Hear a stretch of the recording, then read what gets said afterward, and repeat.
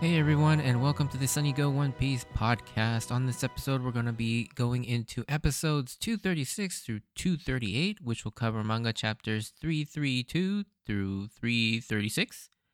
And we pick up with the emotional cliffhanger of the last few episodes to see how this duel between Luffy and Usopp turns out.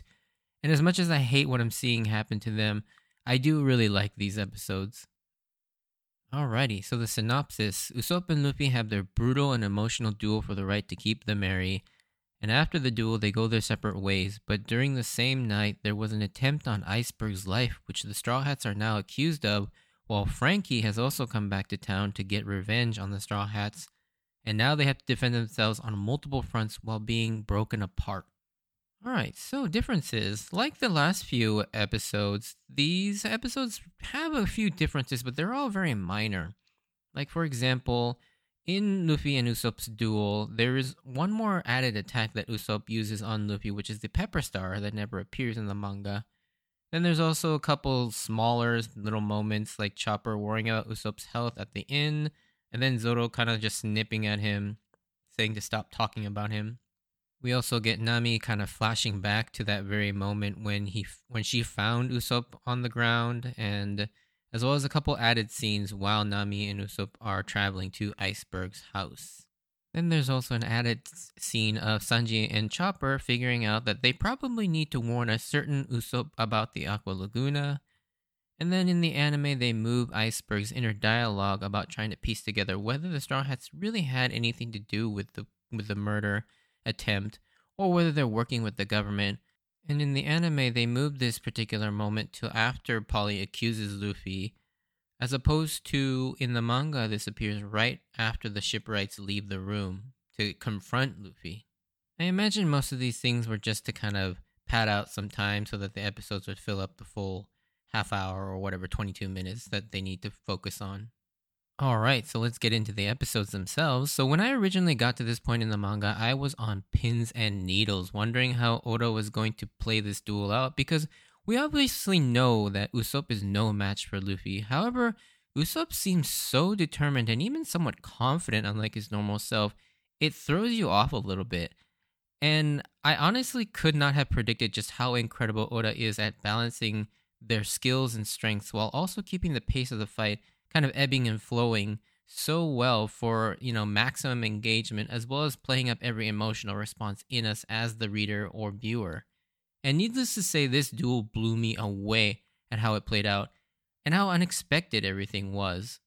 From the previous episode, we pick right back up. Right away, we're reminded of the very beginning to when we, as the reader and viewer, as well as the Straw Hats, all first met Usopp in Syrup Village, and at the same time also reminding us how we got the Going Merry.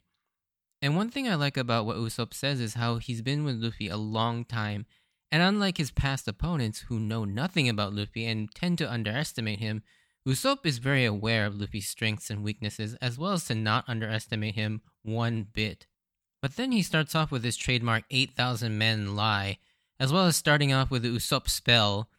But the only one that it actually works on is Chopper, with Zoro sarcastically telling him to go to the cabin, adding a little bit of levity to this really tense and emotional situation. We find that this was to annoy Luffy and goad him into charging in closer when he then fakes coughing up blood, playing on Luffy's emotions. But it turns out that it was his ketchup star, and this really catches Luffy off guard, and then we get a huge shocker as Usopp pulls out a dial. And he uses the flash dial to blind Luffy like a flashbang. And that's when it dawns on you that this isn't going to be a normal Usopp fight. Like, I remember that I forgot all about the dials he got from Skypiea and thinking, holy shit, this fight is not only going to be anything like we've imagined, Usopp is way more powered up thanks to all those dials he got. And he immediately throws Luffy off by pelting him with rotten eggs, with the Egg Star and the Tabasco Star messing with Luffy's senses and ability to concentrate, which then leads him to fall into the Caltrop Hell. And it's now immediately clear that this will not be as one-sided as anyone had thought.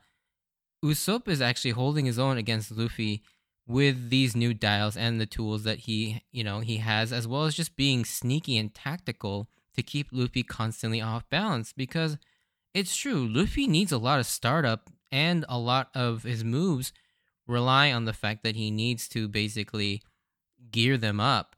And then, while Luffy can tank a lot of damage, his attacks lose a lot of their effectiveness if he can't properly set himself to launch any of those attacks. Usopp continues to go after Luffy's senses with the Pepper Star, and then he unleashes an awesome nuke called Shuriken Ryu Seigun, or Shuriken Shooting Star, launching a bunch of razor-sharp shurikens at Luffy in rapid succession. But again, Usopp is several steps ahead, as he knows Luffy is too fast to get hit by any of these, but they were in fact to push him towards an area of the battlefield where he had set a breath dial, spewing out gas, which Luffy was unable to notice due to his senses being dulled from the flash, the pepper, and the eggs, which he then ignites into a massive explosion with the Flame Star. And this doesn't seem to have too much effect on Luffy. However, in the manga, Luffy is much more beat up, I feel like. His skin is much more burnt a little bit, and he's a little bit more dirtier. So he does look like he's more affected in the manga than he is in the anime here. But still, nonetheless, it gets the point across. And this scene hurts us so much as we reminisce all the happy times with Usopp, Luffy, and the Mary. Between the memories, the music, and the image of the Mary crying at what she's seeing happen to the family that she loves so much, due in part from the waves caused by the explosions, is just insanely heartbreaking. Like, the Mary herself is actually seeing this and crying. And it's here you kind of start to see that there may be some truth to Usopp's claim that the Mary has a will of her own as well. But that shot of Mary crying is always just so sad. And this is starting to get really ugly and really hard to watch as they go into the next phase of the duel, but Usopp still has a bunch of tricks up his metaphorical sleeves since he doesn't actually have sleeves. However, Luffy manages to get a hit on him while Usopp is down. He goes in for a finishing Gomu Gomu no Bazooka, but to everyone's shock, Usopp absorbs it with a mother freaking impact dial, then immediately unleashes the full power of his own attack back at Luffy's face as we get the scene that's shown in the opening. And at this point, you're like, holy shit, Usopp, you're actually pretty freaking badass with all these dials at your disposal. And this obviously hits Luffy hard. But of course, the shock and recoil from one of Luffy's finishing attacks really does affect Usopp quite heavily as well. However, this seemed like a last-ditch effort Usopp has, and he's got nothing left in the tank, and Luffy is still standing, which of course he is. I mean, he's Luffy. Then Luffy charges a Gomu Gomu no bullet and hits Usopp squarely in the gut. And this is just so painful to watch, especially seeing the others' reactions. Nami can't even stand to watch. Chopper is just freaking out. Sanji is doing his best to watch it all the way through, but you can clearly see the horror on his face at what he's seeing unfold in front of him. And of course, Zoro just kind of stands there so stoically, but I mean, you can pretty much tell that this is also pretty hard for him to watch too, as Usopp doubles over and just kind of slumps down. I mean, when you think about, the beginning with Syrup Village and the East Blue saga, and you see where they're at now, and you just witnessed Luffy just knock down Usopp like that, you really can't believe what you're seeing, and you don't know what to think, it's just really hard to see this crew who has been together for so long just crumble apart like this. I remember just getting really just kind of numb at seeing this and just horror, what is going to happen going forward? How are they going to recover from something like this?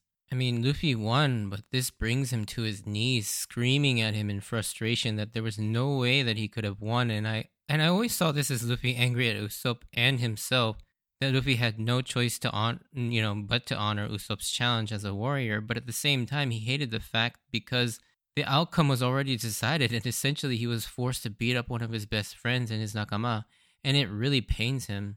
And even though he won, Luffy hands the Going Merry to Usopp with a flood of memories as Luffy says goodbye.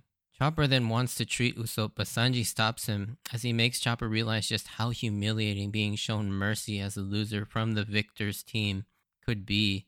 Chopper obviously still cares so much for Usopp, and his duty as a doctor is still there as well, but decides to just leave the medical supplies for Usopp and runs away crying. Then we get one of the more iconic moments in the series where we see for the first time just how hard this hits Luffy.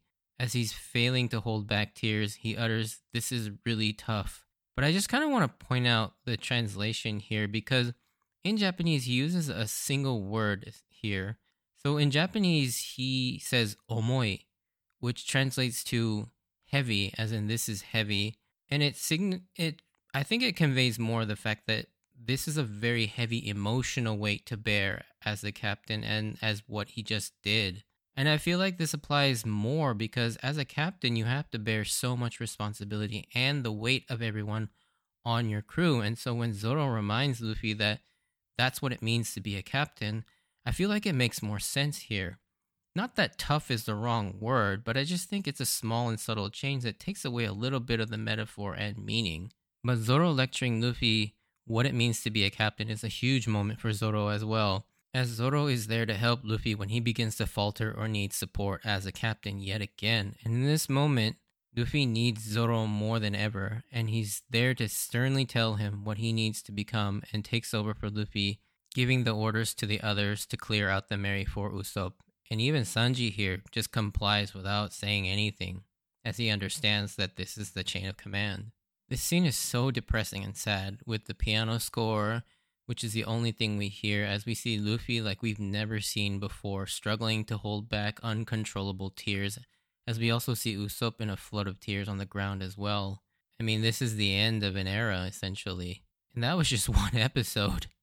I mean, episode 235 is easily one of the more memorable episodes because of this fact that it's such a huge moment and such a earth-shattering moment in the series. The next episode begins the next morning with the shocking news that there was an assassination attempt on Iceberg, which has the whole city in an uproar. The Straw Hats have taken a room at one of the hotels in town, but the crew is still reeling from last night's events. With Robin's whereabouts still unknown, Sanji had been keeping an eye out for her all night in case she went back to the Mary. Sanji and Chopper decide to go out looking for Robin, while Nami comes bursting in to tell Luffy about the news of Iceberg. We get a few more details about the attempted assassination, but I think the thing that really stands out that keeps getting mentioned is that Iceberg is so admired in Water 7 that there really shouldn't be anyone that would want to hurt him, and the only person that would even remotely be a suspect is Frankie, but he obviously has an alibi, as it's clear, that he's just arriving into town from using the money that he stole from Usopp and the Straw Hats. I remember my initial thoughts immediately went to the world government, as, that's what Oda has been setting up for, at least he's been dropping hints for, and, in order to get whatever that they wanted to get when they threatened him earlier. Clearly, that is what's being set up, and even Lulu voices this as what we all suspect at this point. Then we get a scene of Frankie's reaction to discovering that the Frankie house has been demolished, and he is pissed to the point where he takes his mask off, and we almost get to see his full face revealed.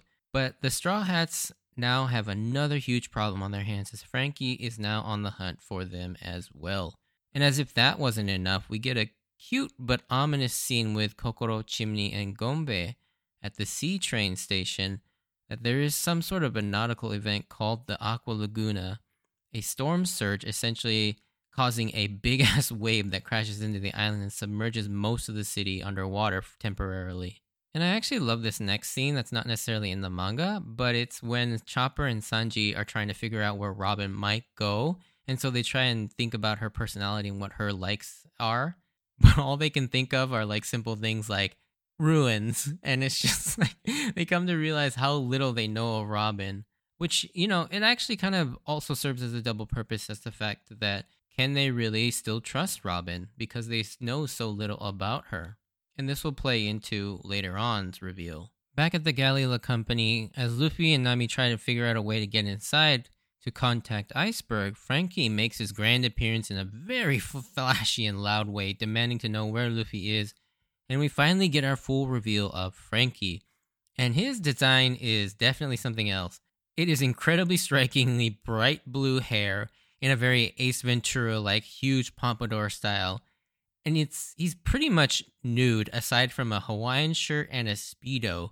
And this character's design is on par with Buggy and Mr. 2 in terms of ridiculousness, but I love it. I do remember when I first saw this design without the color in the manga, I thought he looked so weird. Not bad, but I also didn't think it looked all that good. But once I saw it in color, my opinion definitely changed quite a bit.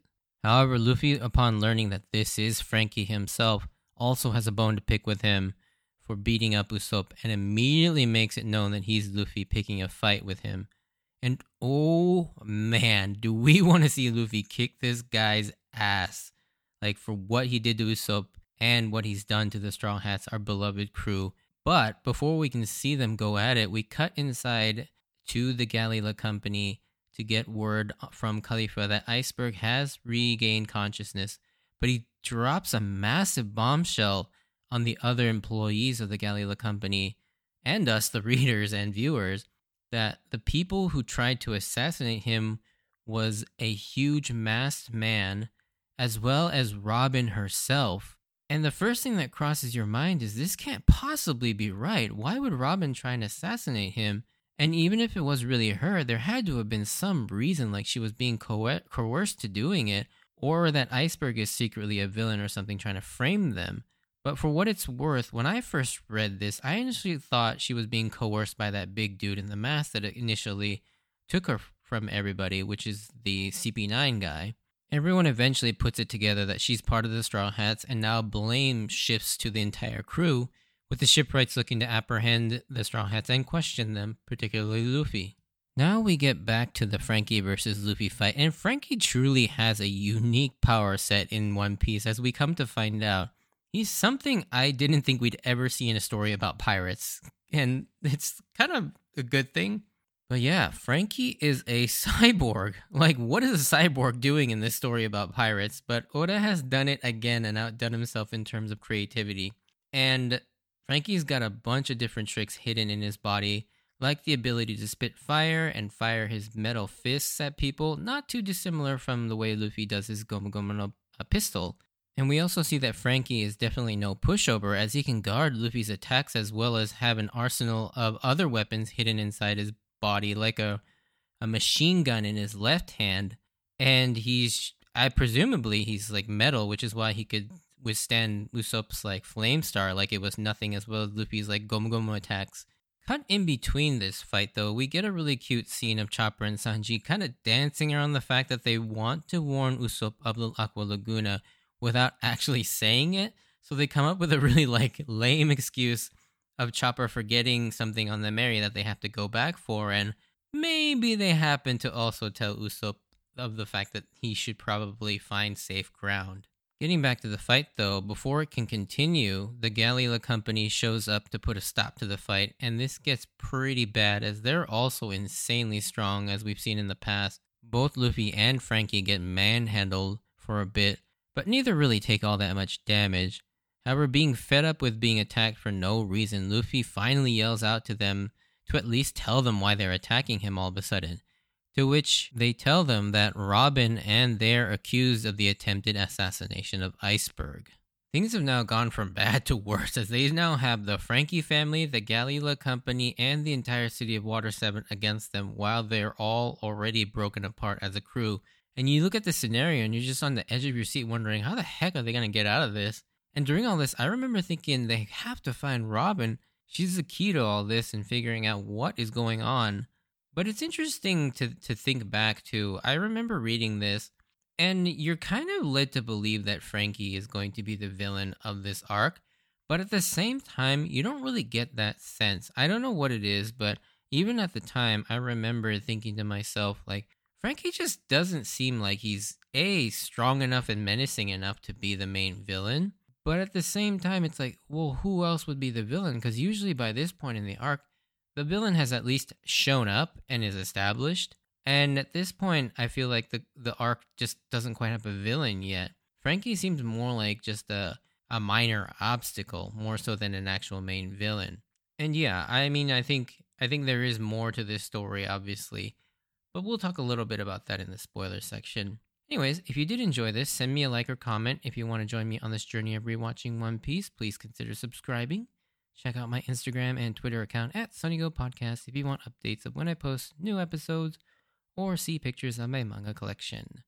As always, I wanted to thank you for taking the time out to listen to my podcast, and stay tuned for a very tiny spoiler section. But if you're not interested in that, stay safe out there, and I hope to see you all on the next episode. Bye.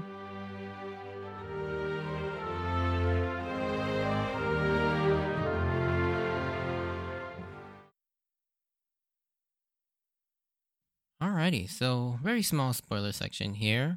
And I think one thing that I wanted to talk about is the Mary, and the idea that Mary has her own spirit, which we come to find out that she does. The Club Outer Man spirit, that thing that comes out of the Mary, and the fact that the Mary later on talks to the crew when she comes to save them, and then when she says goodbye during her funeral, the Mary has her own spirit and her own will.